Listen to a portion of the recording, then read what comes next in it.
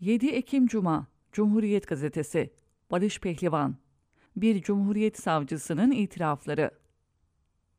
AKP Gaziantep Merkez Şehit Kamil İlçe Başkanı Avukat Hüseyin Çolak, trafikte tartıştığı 52 yaşındaki Seyfettin Erdem'i silahıyla vurdu. Sağ bacağından yaralanan Erdem, olay yerine çağrılan ambulansla hastaneye kaldırıldı. AKP'li Başkan Hüseyin Çolak, Cumhuriyet Savcısının talimatıyla gözaltına alındı. 2008'in yaz aylarında bu haberi konuştuk, sonra da unuttuk. Sahi bu saldırının faili olan AKP'li avukat şimdi nerede? Yazayım. Kilis'te Cumhuriyet Savcısı. Hani müzisyen Onur Şenler'in katillerinin sabıkalarına rağmen nasıl devlette memur yapıldığını tartışıyoruz ya. Devletin bağışıklığının nasıl işlediğinin örneklerinden biri de bu olaydı. Bakın, kısa bir aramayla bugünün savcısı Hüseyin Çolak'ın AKP ilçe yöneticisi olduğu günlerdeki Erdoğan'a büyük övgülerini, Kılıçdaroğlu'na ise ağır eleştirilerini bulmak mümkün. Daha da önemlisi, Kamil Bakum'u bilir misiniz? FETÖ'nün Gaziantep Güneydoğu Bölgesi avukatlar imamıydı. İtirafçı oldu ve örgüt yöneticiliğinden 7,5 yıl hapisle cezalandırıldı. İşte bu kritik isim itiraflarında hakim ve savcılık mülakat sınavına gireceklere provalar yaptırdığını söyledi ve bir derneğin ismini verdi. Müdafaa, Demokrasi ve Hukuk Derneği. 15 Temmuz'dan sonra KHK ile kapatılan FETÖ'nün bu derneğinin bir odasında örgüt mensubu avukatlara mülakat provaları düzenleniyordu. İşte dünün AKP yöneticisi, bugünün Cumhuriyet Savcısı Hüseyin Çolak da bu derneğe üyeydi. Edindiğim bilgiye göre 23 Ekim 2008, 31 Mart 2016 arasında, yani yaklaşık 8 yıl Fethullahçıların Derneği'ne üye görünüyordu. Peki bu nasıl oluyordu? Kilis savcısı Hüseyin Çolak'ı aradım, sordum ve çok çarpıcı yanıtlar aldım. İşte görevdeki bir cumhuriyet savcısının anlattıkları. Siz 2008'de 52 yaşındaki birisini silahla yaraladınız. Sonra da gözaltına alındınız. Bu dava nasıl sonuçlandı?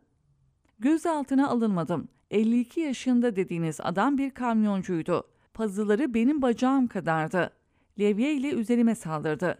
Ruhsatlı silahımla ikaz ettim, havaya ateş ettim. Buna rağmen üzerime gelince de ayaklarına bir el ateş ettim. Ayağından yaralandı. Aslında zararı gidermeme bile gerek yoktu. Tedavisini SGK karşılamıştı. O zamanın parasıyla 3-4 bin dolara denk gelen bir para verdim. Mahkemede hükmün açıklanmasının geri bırakılmasına karar verdi.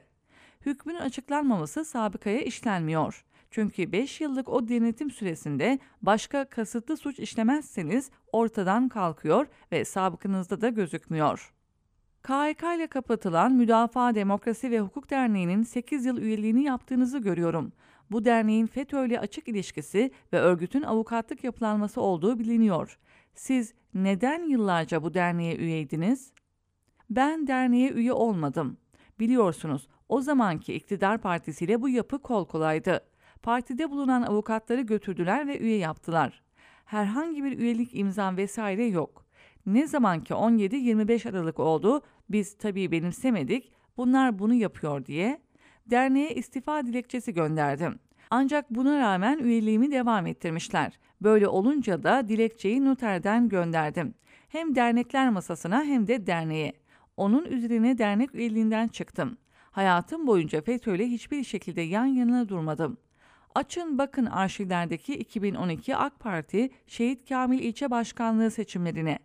Karşıdaki aday Hasan Coşkun. Şimdi halen firari sanık. Bunu birileri getirdi, ilçe başkan adayı yaptı. Karşısına aday oldum. 3 farkla seçimi kaybettim. Daha o tarihlerde hükümetle FETÖ arasındaki MİT krizi yeni çıkmıştı. Bu anlattığım da zaten FETÖ ile irtibatım ve iltisakımın olmadığının kanıtıdır. Ondan sonra da siyaset hayatım bitti. Orada sözüm ona üstümüzü çizdiler. Siyasi partilerin yapısını biliyorsunuz. Siyasi partilerde demokrasi falan yok. Siz siyaseti bıraktınız ve 2018'den beri Türkiye Cumhuriyeti'nin savcılarından birisiniz.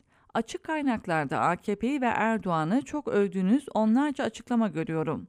Ayrıca muhalefet partilerine ve temsilcilerine de çok ağır eleştirilerde bulunmuşsunuz. Siyasi kimliği bilinen birinin Cumhuriyet savcılığı koltuğunda objektif olabileceğine inanıyor musunuz? İşime bakın benim. Hukuk herkese lazım. Buna inanan bir insanım.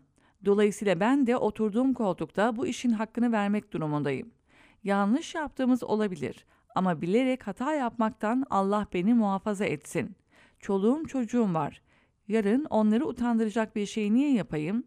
Objektif yapamayacağımı düşündüğüm gün bu işi bırakırım.